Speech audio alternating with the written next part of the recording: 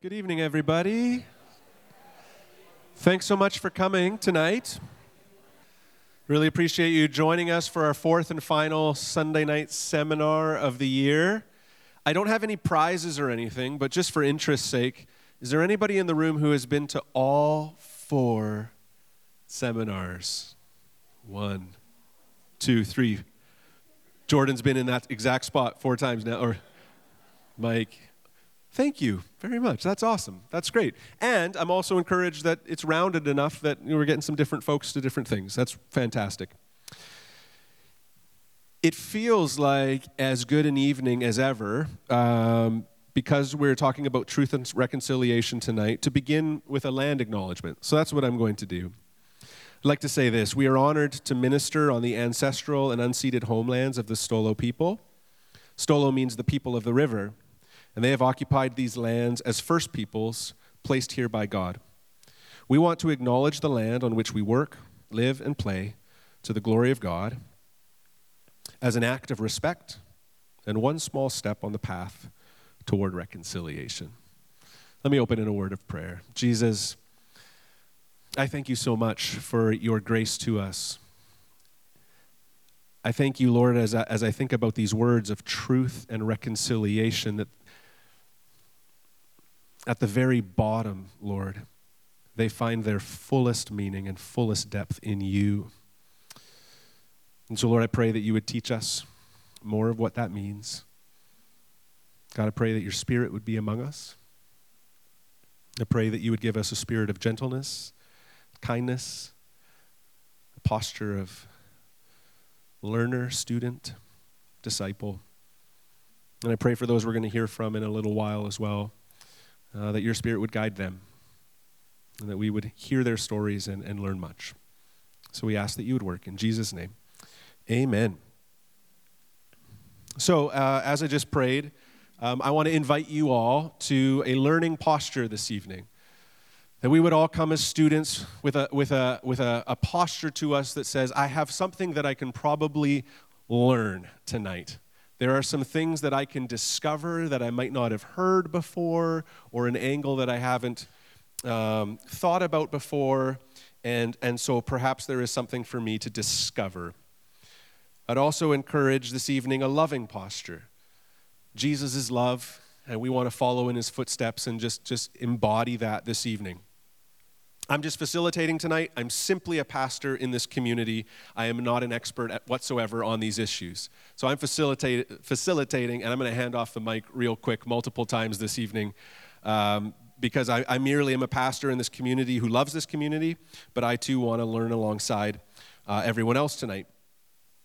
Three words that come to mind as we get started really are these. The first thing I would want to say is just around the idea of human dignity. This idea that all people are created in the image of God. So we're going to have a lot of table discussion tonight, and I just want you to keep that thread with you throughout this evening. Everyone made in the image of God. And so we'll even allow our language as we talk about complex and even sometimes loaded conversations. This idea of human dignity, the dignity of all people, and that opportunity to discover more. And so just even in our speech, we want to be loving and careful. Second, just the idea of love of neighbor. I just think of Jesus, right, and his ministry, and him answering back to the person who asked, the greatest commandment. He's like, love God and love neighbor. And that's our desire as followers of Jesus here in the Eastern Fraser Valley, is to be good neighbors. And so my hope is that we can learn something about that this evening. We want to be, as followers of Jesus, a blessing to every neighborhood that we have a campus in. And so in Chilliwack, for example, nearly 10% of Chilliwack is an indigenous part of our population.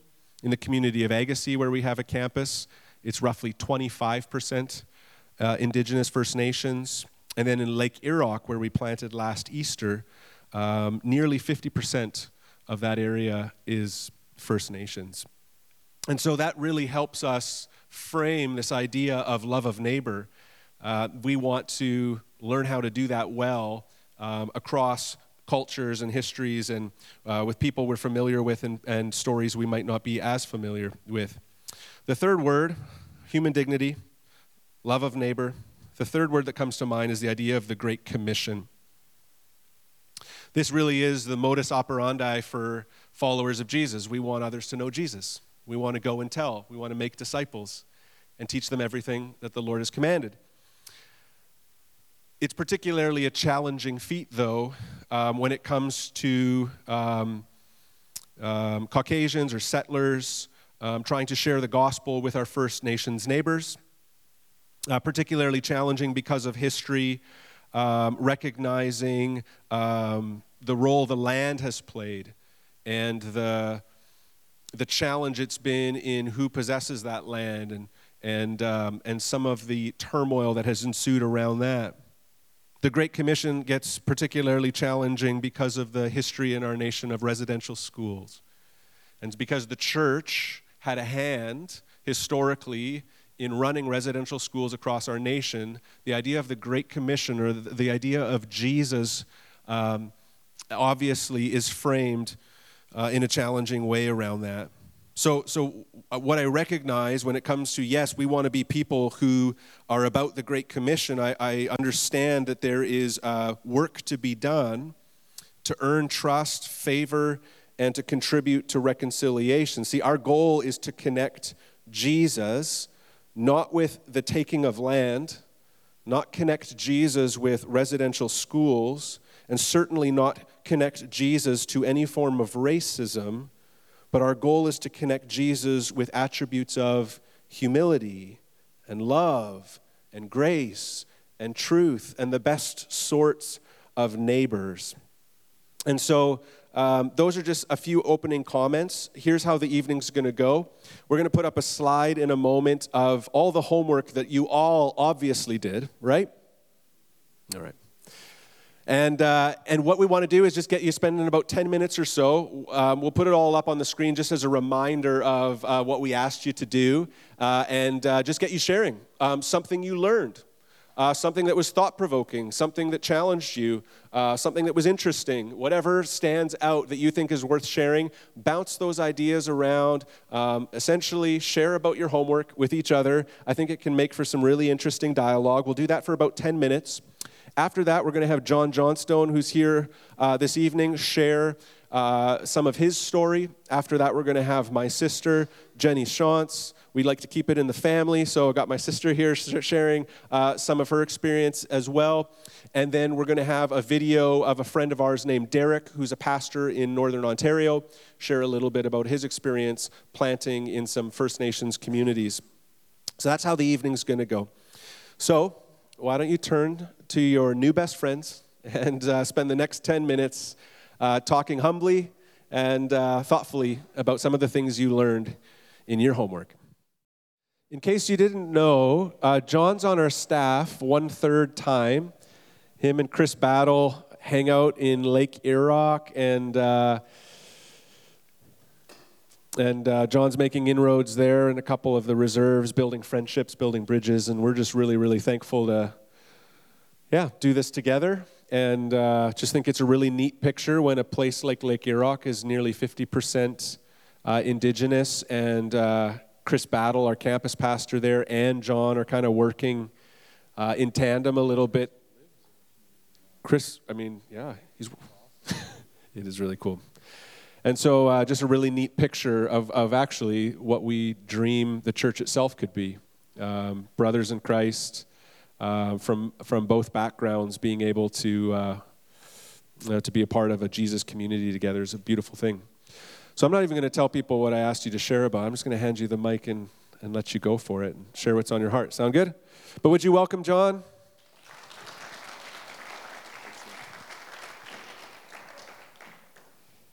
Aichka. It was really good to hear the acknowledgement of where the land is that we are on. It's an awesome thing to hear. And it's totally, you hear that at schools. I don't know about that often at churches, but you hear it at schools. And I think there it would be good if there was a little bit more teaching that went with it. Otherwise, you kind of begin to wonder, really, what is it that we're doing? But it is good that we are doing that. That is a step in a direction. The other thing that I think is really important is, and this could be like the whole night teaching on this almost, is being welcomed to the land. So acknowledging the land is definitely one thing, but being welcomed to the land is totally another separate deal. And so I will. Is there anyone else that is from the Stolo Nation here tonight? That was funny because I didn't think so. And at the last church that I asked that at, and I was totally expecting nobody to put their hand up, and 2 people put their hand up, and I was like, oh, and it was my children. So I should have had them come up and stand with me as I welcomed the people to the land. Hugely important. Great big spiritual deal to be welcomed to the land. And when we miss it, and we have for years, maybe 450, when we miss it, it has a big deal. Also part of the 60 Scoop. So when I share with you and I welcome you to the land, and I use the language of the land, it's a important and a powerful thing. And to be able to try and share some of that with you and speak in the language is quite a deal, because the language was stolen. Sometimes people say that we had lost our language, but for me, you can lose your keys. You might lose the remote to your TV, but you don't lose your language. That's something that gets stolen. So that's a difficult thing too. But yeah, I want to welcome you to the land. So I will say, Asiem itanasiea, itsepu olial, antha chan, tinitsin lik amel. Mitsep kutwilam tana tamuch, haha tamuch. Hilak tana squalawan, quatsits, quatsnala, tanaweo. Heitzepka. So I said, hello, my friends. My name is John. I am from Lik Amel. Welcome to the land, to the sacred land. This is the land that God has created. So there's a clue to who owns it. God has created the land. He owns it. Welcome to the land, and because God created it, it's sacred. Welcome to the sacred land. My heart is full of joy to be here. And thank you all. Like I said, I am part of the 60 Scoop. When I was born on Vancouver Island in the Duncan Hospital, the nuns came to the room 3 times and asked my mom to sign the papers. And she said no. So they took me anyways. And I was fostered for 2 years, and then I was adopted into a white family in a white community. And I grew up in that white family, in a white community, with tremendous white privilege for a very long time, well, till this day, and experienced a lot of privilege because of that, because of who my mom was. She became a very successful business lady, and it allowed a lot of privilege, even to the point where when I was young and foolish and getting in trouble with the law, it didn't worry me too much because I knew that my mom's lawyers were big enough to almost be beyond the law. So I understood privilege.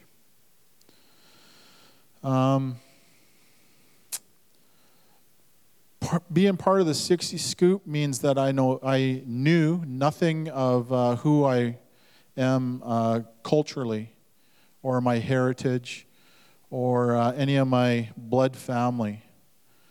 It wasn't until probably 13 years ago that I finally found my mom, and that was quite a journey. Lots of difficultness in that.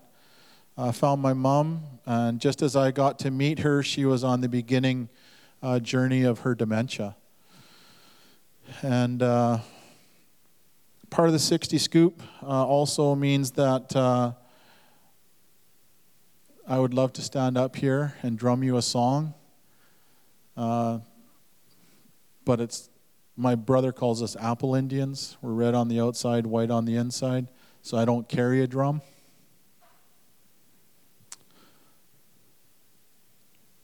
I don't know the songs.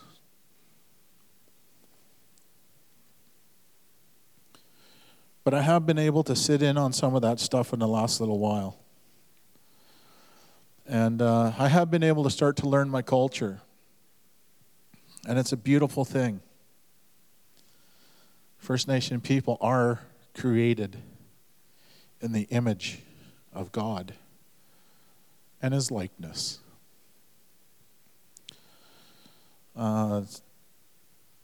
What being a 60 Scoop person has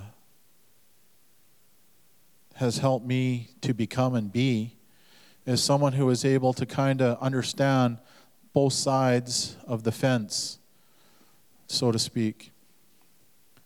Both sides of the wall, and I would even say both sides of the walls, because there's two walls that have been created as I have become to understand them and learn them and know them.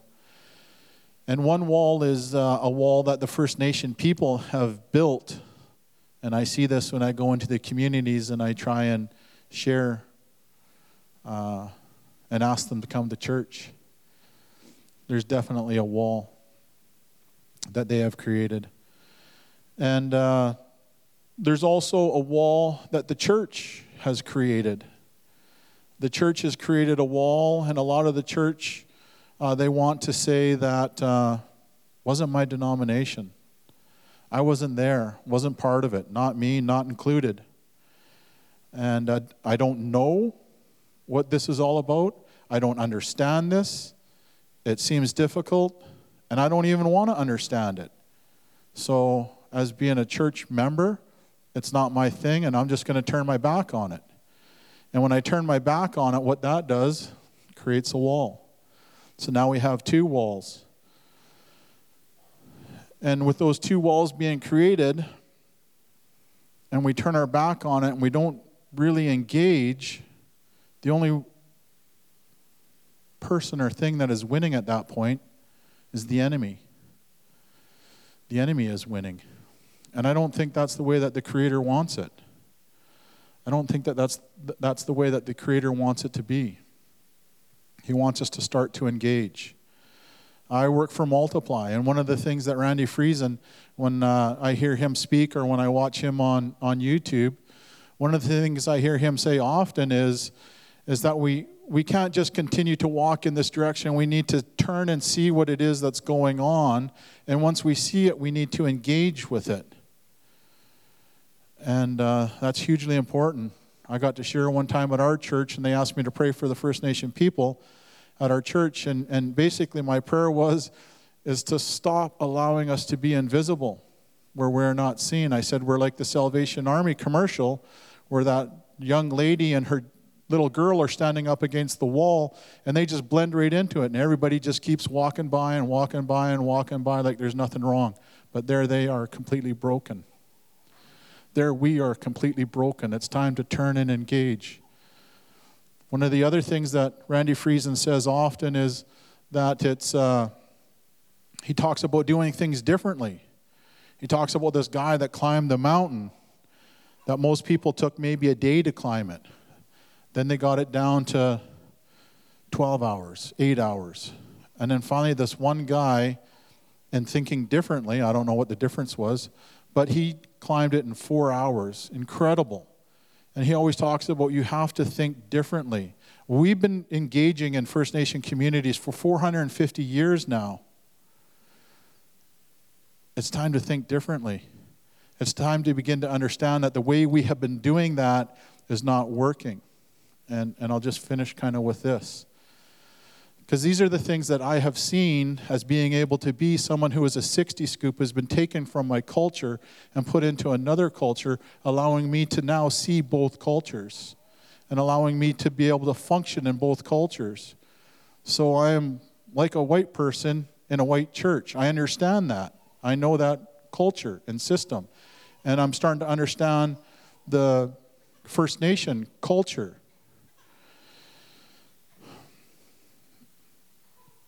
And so I'll just finish with saying that I was listening to the Word the other day. I like to listen to it more than I like to read it because I don't read well. But I was listening to the Word, and it was where Jesus was on the shoreline. And he says, he's on the shoreline, and his friends are out there in a boat. And he looks out to them, and he says, "Hey, friends, have you any fish?" And they say, "We've been fishing all day and all night." And I would put it into context of our church. And they would say, "We have been fishing for 450 years, and we have no fish in the boat." And then what Jesus says is super important. He says, "Throw your net on the other side." And so it's in that obedience of hearing what Jesus says, following Jesus, knowing who Jesus is, listening to Jesus, and doing something different, putting the net on the other side of the boat. And the harvest was so big that they needed help to bring it in. But for this part here is what I really want the church to hear. What was not said. What Jesus didn't say.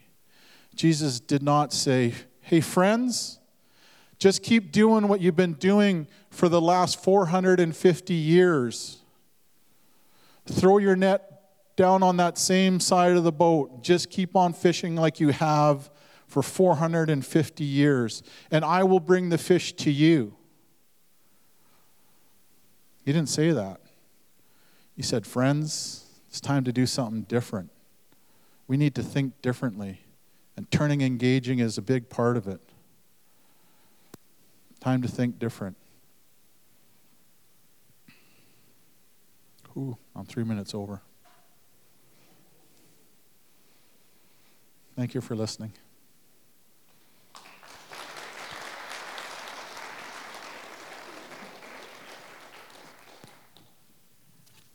I was expecting like 15 minutes over. Oh, yeah? 3 minutes over? Oh, man. You're a pro, man. John, we just want to say to you, you're saying thanks for listening, but thanks for coming here, being the only one that represents the Stolo people in a room full of us, and being willing to be vulnerable and to share and to help us learn. So thank you so much. We're going to turn to the tables, and we're just going to throw a slide up here. Really simple. What stood out to you? What's something you learned? Maybe you found something convicting. What was that? And do you feel compelled to change anything in your thinking or your actions? So we'll spend about 10 minutes or so. Thanks to John for just opening up, sharing a little bit of his own story. And now we get to kind of speak in some of the threads that we heard there that we find helpful. So let's turn and do that. I'm going to invite my sister Jen to come on up. I'll let you share about your own context. But yeah, give Jen a hand. She's has to be my sister. So there you go. Let's take it away. Okay, thanks. Okay, I'll try to keep this to 10 minutes as well. So I have a few kind of main points that I just want to highlight. And Matt asked me to talk about building relational bridges, which my table was just getting to that point of like, how do we engage? John was challenging everyone to turn sideways. And how does that look? As John calls me a Juanitum, which is a non-native. How did Jesus engage when there were cultural barriers, economic barriers, social barriers? He met them where they were at. Zacchaeus, he went to his house and ate at his house with his friends. The woman at the well, he went and found her at the well. Nicodemus, he met him at night because Nicodemus was most comfortable meeting him at night. We're the ones in power here in our country. We're going to have to be the ones to shift and to find out where they're comfortable. And it might be in their community, it might be in a coffee shop, it might be in their home, and it might actually not be for a year or two. It might be you being friendly month after month after month after month, because there has been in Canada, at least 150 years of building distrust, of breaking trust. So what did Jesus do? He crossed those barriers and met them where they were at. In East Van, I remember, so I moved into I interned in East Van going on 26 years ago. So I've been engaging with Indigenous people. They are my friends, they are my family. I have a 15-year-old child who is Blackfoot. About 20 years ago, I turned up at a social housing, a native housing apartment building. Do you all know that there's native housing in our Lower Mainland? There's actually buildings. I don't know how many in Chilliwack, but I know in Surrey, I know in Vancouver, there's a lot of native housing buildings where the whole apartment building is families, Indigenous families. And I turned up one day because I used to direct a youth ministry with an inner city church, and I remember seeing a mom call her children inside because she saw me walk into the courtyard of that building. And I realized the fear that I triggered because of my skin. We had a couple of her daughters in our youth group for many years. About 8 years later, her 19-year-old daughter died tragically in a stolen car crash. And by then, the relationship had grown so much that actually Carla, who's here, slept in their home the first 2 nights. And they actually asked our church to do the funeral for that child. In Driftpile, I taught on reserve for 2 years. So after doing a youth group in East Van, watching most of the kids be weeded out into specialized alternative programs in the school system, very few graduating. I got my teaching degree, and I went out to a Cree community in northern Alberta for 2 years, lived on the reserve.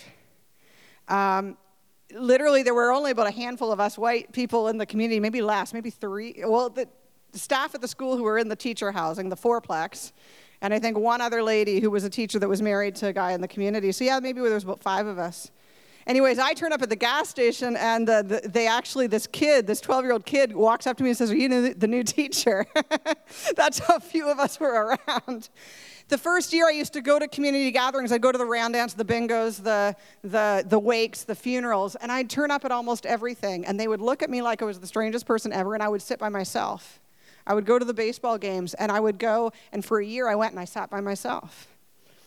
But the second year I was there, they would come up to me and they'd say, "Hey, are you going to be there?"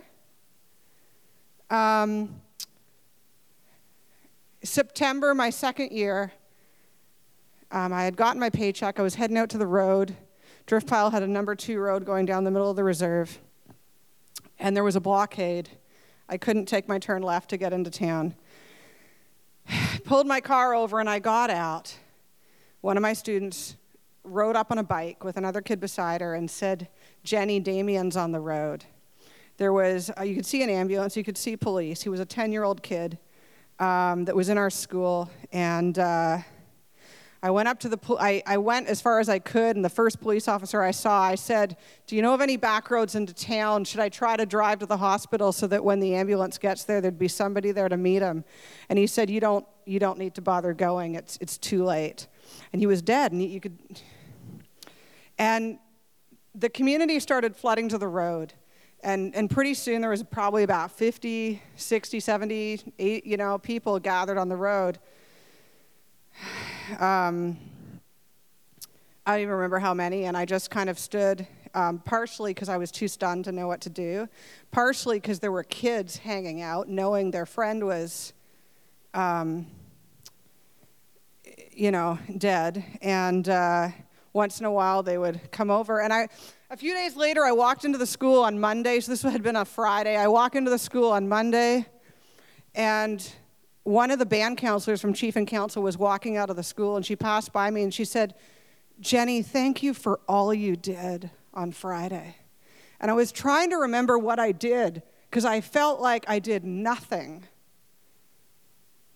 And I kept racking my brain, what did I do? And I remember all I did was I was the only white person standing on the road with that community while that 10-year-old was lying dead. And sometimes there's these horrible tragedies, and just even being willing to stand in the pain. And it takes time, it takes years. But what we also need to remember is there's cultural differences. So if you're somebody who likes people to be on time, who likes people to RSVP for things, who likes to know exactly how many are coming and only those amount of, it's going to look completely different. In Vancouver, Carla's laughing her head off already, because literally, you get invited to a birthday party, a baby shower. I used to think if it was going to start at 12, you turn up at 12. I would turn up at 12. I'd be the only person there. They'd still be waking up. They were going to start cooking 2 hours later. They're starting to serve, right? And I started to program in my head, okay, so I know it's probably not going to start for an hour or two, so if they say it's going to start at 12, I'm going to turn up at 1 or 1:30, and then I'll probably, if I have a couple hours, then I'll be able to eat, half an hour before I leave. And, you start to, my staff, a lot of them aren't Indigenous. And they, we're trying to RSVP for events, and they're getting frazzled because there are 5 or 10 extra people. And I'm like, we're never going to know how many people are coming. We never will know. The people we think are coming aren't going to come, and the people we didn't think are coming are going to turn up. And somebody's going to suddenly, at the last minute, have a niece or a nephew they babysat last night, or something changed, and the food works out. You cook, and if you need to, you go into your cupboard and you find something to add to it. And we've never had a gathering where we didn't have enough to feed people. And it's just a different way. It's the value of just relationships. And yet on the flip side, what I've really loved is there's been times where I've been with somebody and they're like, hey, I'm heading over to so-and-so's house for this event. You should come with me. And I'm like, well, do you think they'd mind? And I'm like panicked thinking like, if I were to turn up they'd be offended, and you turn up, and if it was somebody that I'd known for a number of years, all of a sudden you feel like you're the guest of honor. They're just honored, like, oh wow, you came. Oh, I'm so, and they feel like honored that you turned up and wanted to spend this time with them. So there's these beautiful things, but it's like it's gonna be different. Like if you like things the way they are, the way that you're comfortable with things being, it will be a challenge. And so I guess to lean into these relationships, there has to be that openness to adapt and that desire to learn a new way of doing things. And just, yeah. And in 1 Corinthians, there's 1 Corinthians 9, it says, Paul is saying, and he's in Corinth, which was a city known for just a lot of wayward, I don't know, it was just like a tough city at that time. And he says, when I was with the Jews, I lived like a Jew to bring the Jews to Christ. When I was with those who follow the Jewish law, I lived under that law. Even though I'm not subject to the law, I did this so I could bring Christ to those who are under the law. When I'm with the Gentiles who do not follow Jewish law, I too live apart from the law, so I can bring them to Christ. Yes, I try to find common ground with everyone, doing everything I can to save them. And so there's that idea here, right here in Paul, saying, I adapt. I try to get to know the culture of the place I'm in, and then I try to build bridges. And the last thing is be authentic and persevere. So I couldn't think of another word, but I guess I'm saying don't have pity friendships.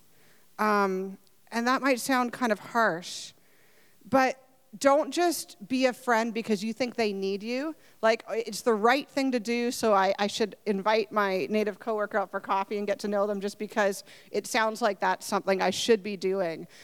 Without that intention of that growing an authentic relationship, that idea of thinking that we have more to give and they might need a good friend, and I will do this out of the goodness of my heart, because I've come to realize that for one thing, I feel they see through that, and I get told off on a regular basis. I get put in my place by the grandmothers, by the moms, and also that they have so much to teach us. They have so much to give, and actually, I have been so blessed, and in my life, so many of my Indigenous friends are my go-to people, are the people when I know I'm going to need some support. They're the people who will be there because they understand pain. They have suffered, many of them, more than you could ever imagine. And so November, I had surgery. I had an organ removed, and I wasn't breathing very well afterwards. They kept me in the recovery room for 24 hours. And that first night, I had 3 Indigenous friends that came into the recovery room. In the recovery room, you're not even supposed to have more than one visitor at a time. So they were like taking turns. They brought me flowers. They'd written me notes. They sat with me. And they had a relative, a daughter, a niece, an aunt in ICU on life support. And they took the time to come in and spend time with me. And there are ways, I can guarantee, if you spend 5 or 10 years developing an authentic friendship with an Indigenous person in your time of need, they will probably be there for you in more ways than you would ever imagine. And I think of Jesus with Nicodemus. I forget this sometimes, but when Jesus died and all his disciples ran away, and he was buried, remind me who had was it Joseph that had the tomb? Nicodemus came with spices. I mean, Jesus made that connection with him in the night, and that connection grew to the point that when everyone else fled, Nicodemus came back. John, where am I?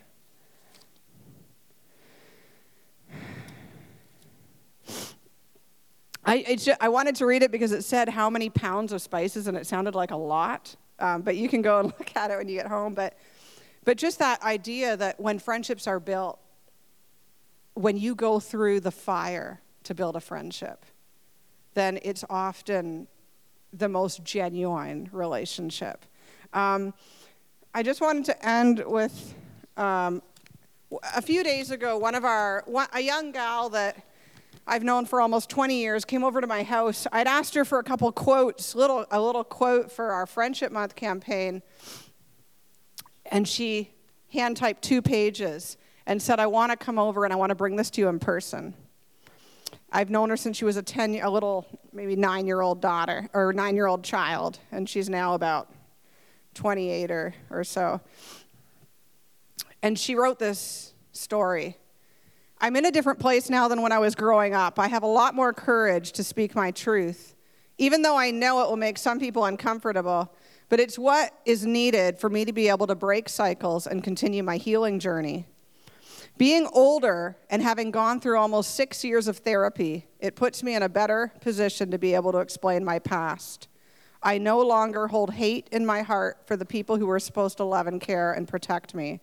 I understand now they were doing the best they could with raising us, with all the trauma and pain they were subjected to. I understand now that pain travels through families, but this is something I was ready to face head on so I can do my part to end intergenerational trauma, so I could be a better mother to my children, so I could be the mother I so desperately needed growing up. My childhood was full of abuse, neglect, drug addicts, and alcoholics. This type of lifestyle was all I knew. It surrounded me everywhere. It was ugly. I was always made to feel like the black sheep, made to feel like I didn't belong. Matter of fact, not only was I made to feel that way, I was actually told. I would be told on a regular basis that I was not part of the family, that I didn't belong, that I would grow up to be nothing and end up on Main and Hastings, addicted to drugs like my mom. Can you imagine being 5 to 9 years old and being told that? Being told you'll amount to nothing and end up being a prostitute like your mom? Who says that to a child? I remember wishing my mom would show up and save me, but she never did. I remember thinking that today is the day she's going to come pick me up and take me home, to our home, but she never did. On the rare occasion she did show up, she would always smell of alcohol, and I never remember her staying long. I remember alcohol was a big thing every weekend. I remember drugs being smoked in the house when my aunt was at work. I remember being told to dance on tables with my cousin. I remember being molested in the park by a stranger and the cops being called, and I ended up getting slapped across the face and yelled at because I ruined a smoke session. I remember a lot of things that would probably bring a grown man to tears if I were to sit and spill it all. My childhood was full of sadness and depression. I was suicidal from a very young age. I remember thinking about all the ways to kill myself. I remember my auntie taking me for a walk, trying her best to talk to me about suicide. It was uncomfortable for her, for me. I could see she was trying her best to save me, not knowing the tools herself. I seen someone barely floating to stay above water, trying her best to hold me up too. That's the thing now. I don't hold my childhood against no one. I used to hate my mom, my dad, my aunt, and her boyfriend. I used to hate all those adults who were responsible for protecting me and guiding me. Now I come with love and understanding. I understand that they had a lot to heal from, that they drank and used drugs to run from their childhood. That wasn't going to be a norm I passed down to my children. I don't want them to grow up needing therapy to heal from their childhood. I know here is where it ends. Inner Hope, that's the organization I direct, has been patient with me on my journey with how I connect with being an Indigenous mother and Christianity. All my life I was told to hate the white man, don't trust Christians. But I was being sent to church every Sunday.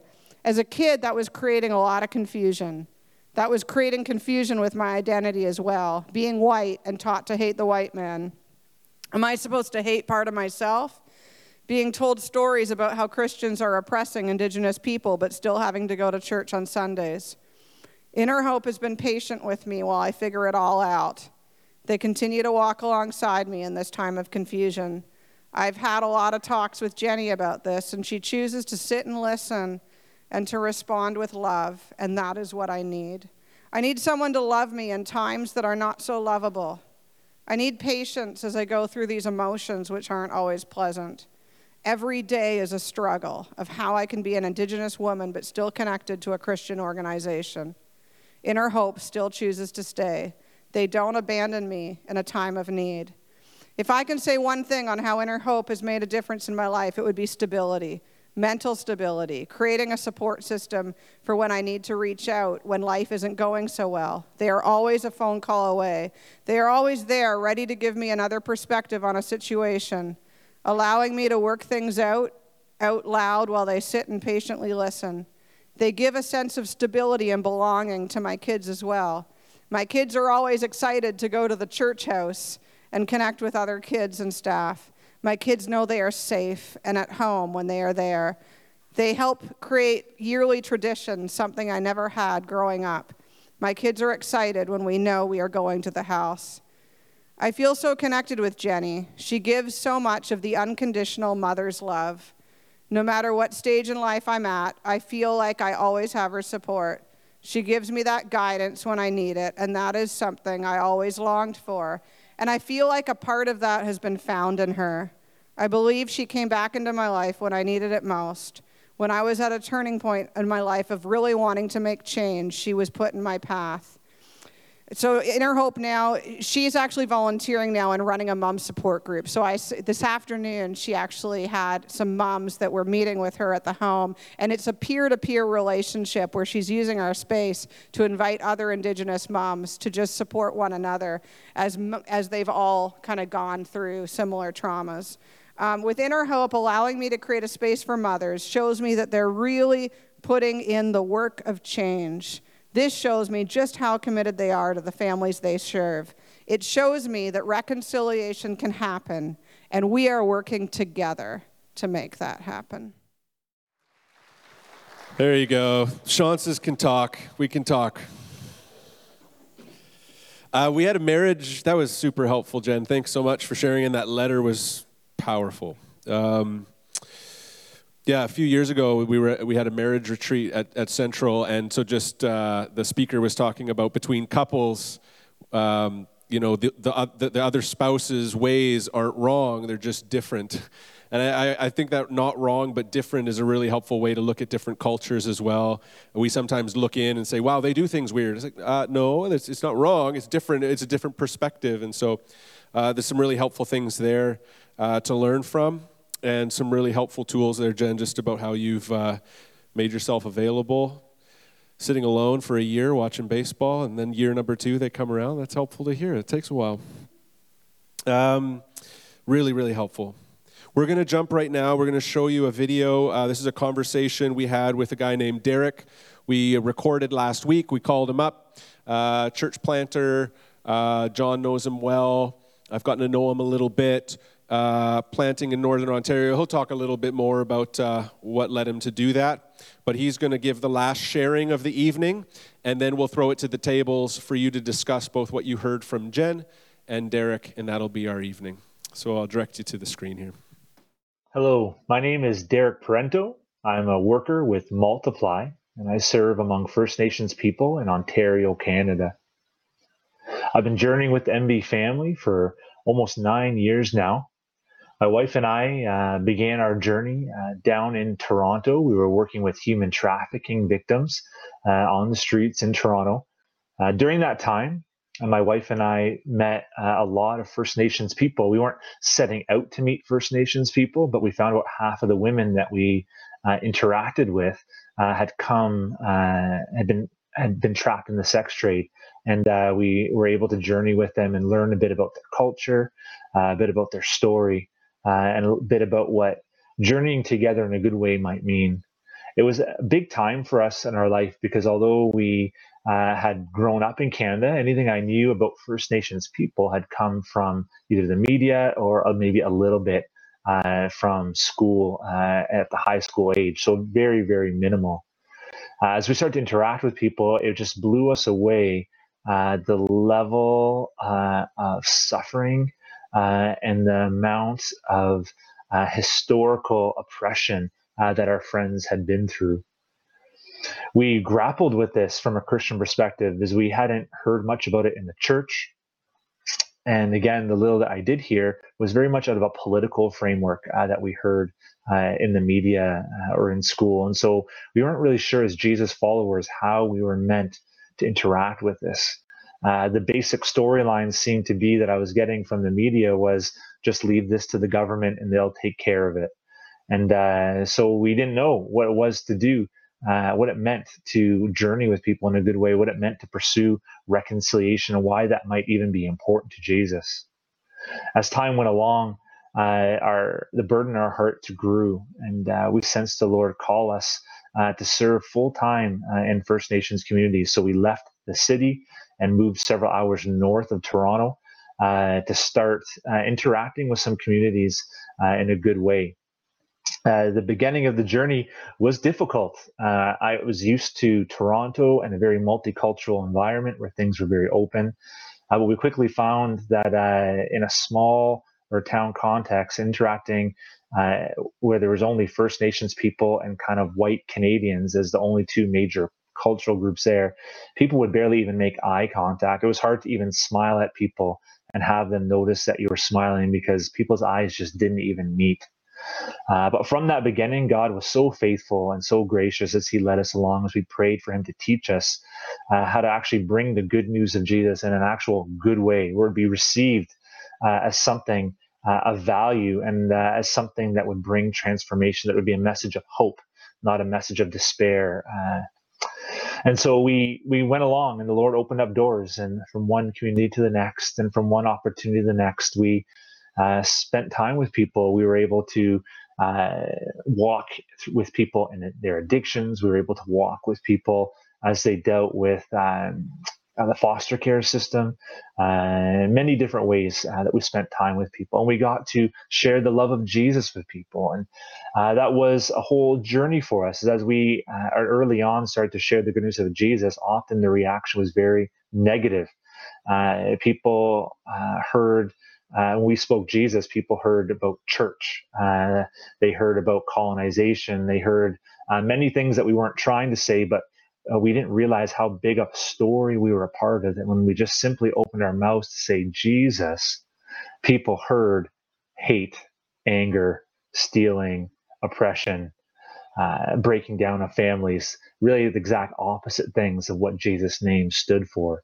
So that left us in this place of needing to wrestle with God and ask the Holy Spirit to give us a better way to speak his good news message, because clearly what people had heard was not the good news, but it had all been done in Jesus' name, which left for a lot of tragedy and a lot of heartache. We often thought of that scripture where Jesus talks about the little ones and says, woe unto you who cause any of these little ones of mine to stumble. And that was just a reminder to us that although we started with a blank page, a fresh beginning many hundreds of years ago, much had been done in a way that it caused a lot of hurt and really decimated a group of people. And now we were not at a fresh start. It was a very different place. Sometimes I would meet someone for the first time and feel like, well, this is supposed to be a fresh start. You know, how can they hold me accountable or hold me responsible for all the things that were done long before I was ever born, or things that are being done currently that I have nothing to do with? You know, I'm not the government.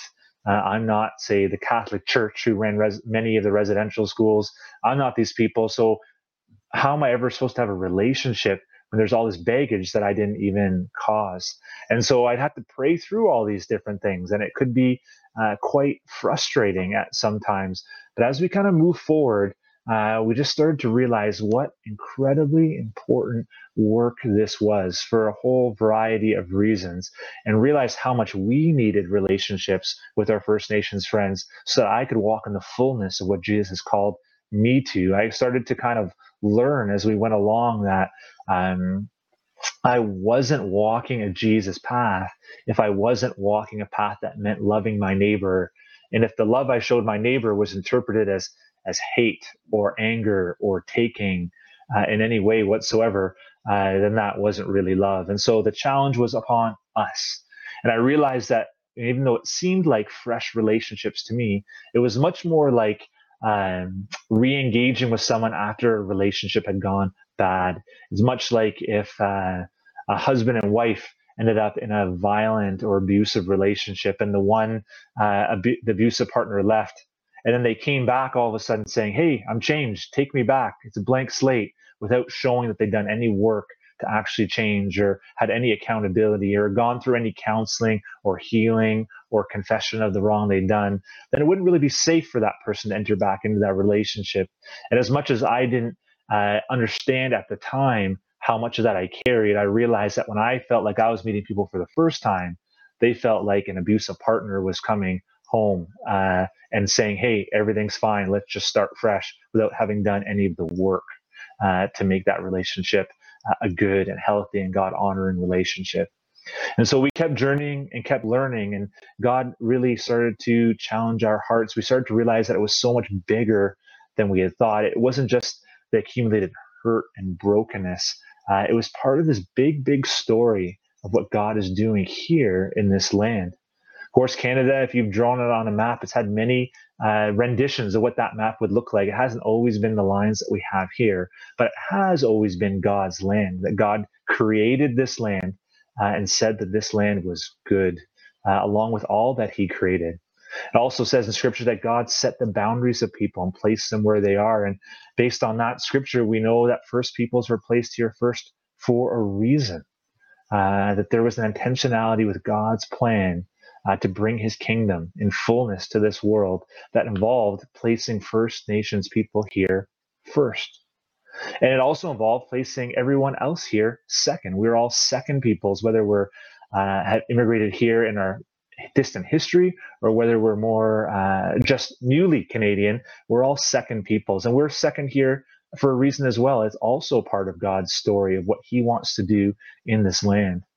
As we kind of prayed into it, we realized that how could God's plan for renewal and salvation and healing and the coming of his kingdom in this land not heavily factor in the peoples he placed here first for a reason? But I don't always understand or know what that plan is, and I don't need to, but I do know that I spent much of my life in ministry, part of churches who seem to just be moving around First Nations people, trying to not have to deal with what has happened, trying to move forward in a way that didn't acknowledge the most obvious neighbor we have as second peoples in Canada, and just realized that could not be God's plan. It had to involve First Nations people in a very important way. We started to learn incredible things about how much God, the Creator, had blessed First Nations people with some really good teachings. And a lot of those good teachings that my First Nations friends walk in seem to just meet us where we're at, where we struggle with individualism.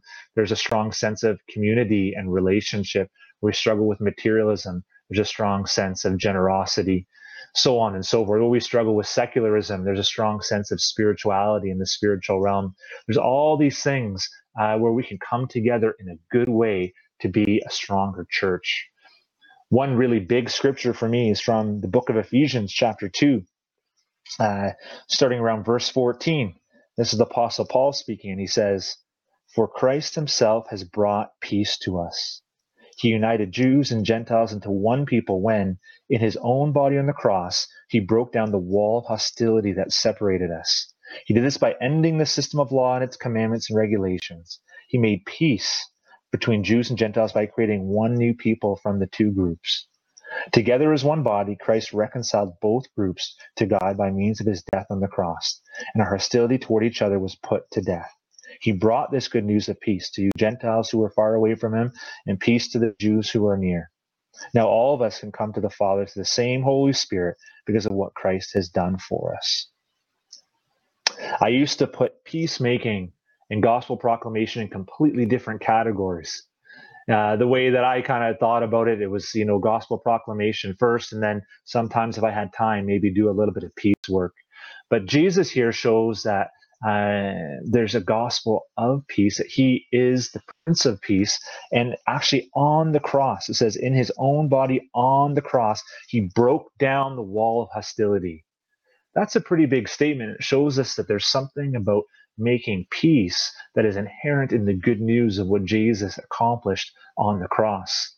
Now, that can be very difficult to wrap our minds around because so much of what we see as peacemaking comes from a secular government perspective. We look to the government to do peace work for us and to tell us how we should do it and frame the whole thing for us.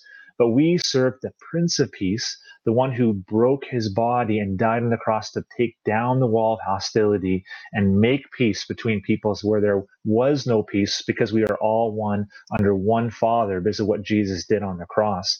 And so we don't need to look to others to understand how to make peace. We need to look to God, and we need to look to our neighbor where there's a lack of peace and step into that. It's amazing how much Jesus, after the resurrection, speaks over his disciples that word, peace.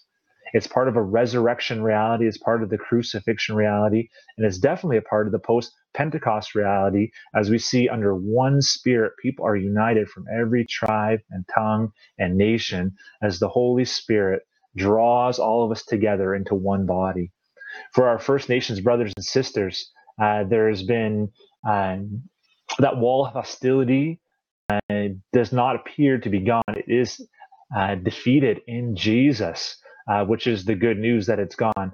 But as we walk it out as the church, we haven't allowed the gospel to infiltrate that aspect of our relationships with First Nations people very well. I believe with all my heart that the only way forward to true peace and true reconciliation is through Jesus. The pain is too deep. The hurt is too vast for any human scheme to bring peace there. We need to all turn to Jesus, the Prince of Peace, to see that wall of hostility broken down. We know it's already been paid for on the cross, and we look forward to seeing that lived out today. And so I would just encourage you, brothers and sisters, where you are, to build relationships with your First Nations neighbors. They are the definition of neighbor. They're right here, sister nations, right on this own piece of land.